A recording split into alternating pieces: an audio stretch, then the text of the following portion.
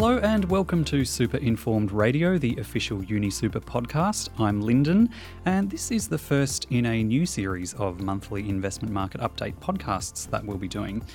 Now, as many of you will know, we have an outstanding in-house investment team here at UniSuper. They are the best in the business.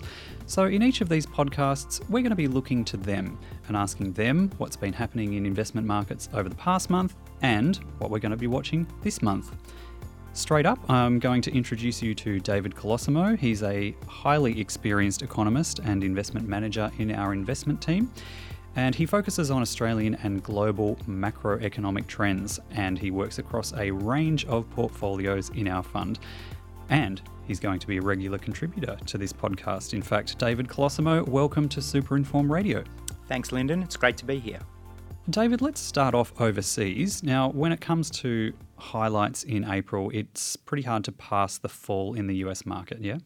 Yeah, well, fall is probably a bit of an understatement, Lyndon. The word I'd use is carnage. The US share market was down just under 9% in April. That's the biggest monthly fall since the onset of the pandemic. And it was some of those big technology market darlings that have taken the biggest hit. So the 5 biggest companies in the US are Apple, Microsoft, Google, Tesla, and Amazon, and they were all down between 10 and 25% in the month. In that technology space, it does feel like a lot of companies that were priced for continued strong structural growth in earnings, but the market's less prepared now to pay for all of that optimism, and price to earnings multiples have been rated lower. However, even outside of that tech sector, the falls were still quite broad-based. There are 11 major sectors in the US share market, and of those, 10 of them fell in April. It was only one of the more defensive sectors, which is consumer staples. That's companies like Procter & Gamble and Walmart. There was only one of those sectors that managed to gain. Now, we're still in the middle of US reporting season, and that goes on for the next few weeks still. So far, we've seen a few disappointing results, but on the whole, it's still been better than those market moves suggest. So we've seen big moves in the bond market. Is that having an impact on shares as well? Yeah, bond yields have continued to march higher in April. In fact, US bond yields have almost exactly doubled since the beginning of the year. And the big culprit here continues to be inflation. So at 8.6%, US inflation is the highest it's been since 1981. Wow. And that's stronger and more persistent than most have expected. The US Federal Reserve is now realising that they're going to have to raise rates quickly to get inflation under control. Now, bond prices move opposite to bond yields. So when these yields are rising strongly, bond prices are actually falling. So US 10-year bonds were down 5% in April and nearly 12% this year. That's not exactly the sort of performance you expect from a defensive asset. Now, as you suggested, these bond moves are also causing havoc in the share market. And I think that gets back to the fact that concerns are rising that the need to drive inflation down is actually increasing the risk of a recession in the US. So the US share market's now down nearly 14% from its peak in early January this year. We've already talked about technology, but when you look at the other sectors that would go badly in a recession, like banks and transportation companies, they're also down. We're now 4 months into 2022, and both share markets and bond markets have had their weakest start to the year in decades. It's actually quite unusual for both markets to show this much weakness at the same time. Although things have been a bit better for investors here in Australia, haven't they? Yeah, that's true, and that's for 2 reasons. First, the Australian dollar has fallen by more than 5% during April. This helps cushion the blow from falling US markets because the falls are smaller when expressed in Australian dollar terms.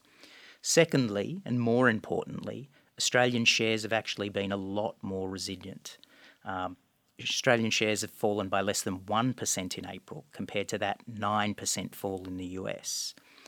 Now, just like the US, our technology sector was also very weak, down more than 10% in April, but it's a much smaller share of our market. Now, some of the other cyclical sectors, such as resources, were also weak, but of those 11 industry sectors, 7 of them in Australia were actually stronger this month. So the market is seemingly less worried about a recession in Australia compared to the US. So after years of trailing that tech-heavy US market, Australian shares have now outperformed the US for 3 consecutive months. That's the longest streak in 7 years. Yeah, right. So some global turmoil, but things aren't quite as bad for us here in Australia.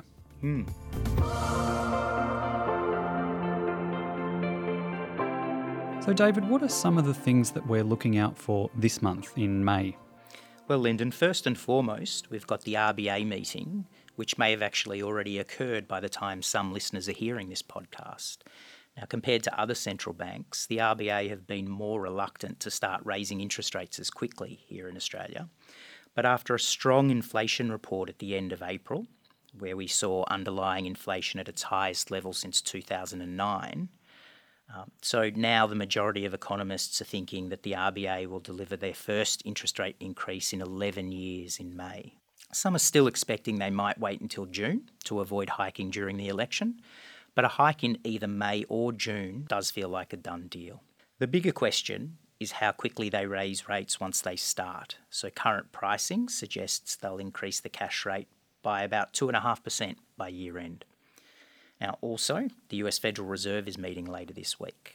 They've already raised rates once this year, and it seems all but certain that they'll follow up with a 0.5 percentage point hike, which is probably going to be the first of many. And finally, we have the Australian election coming up on the 21st of May. And of course, we continue to closely monitor the situation in Ukraine. So, the RBA and US Federal Reserve meetings and our federal election are the key things we're watching this month. David Colosimo, thank you so much for joining us on Super Inform Radio for this Investment Market Update podcast. Thanks, Lyndon.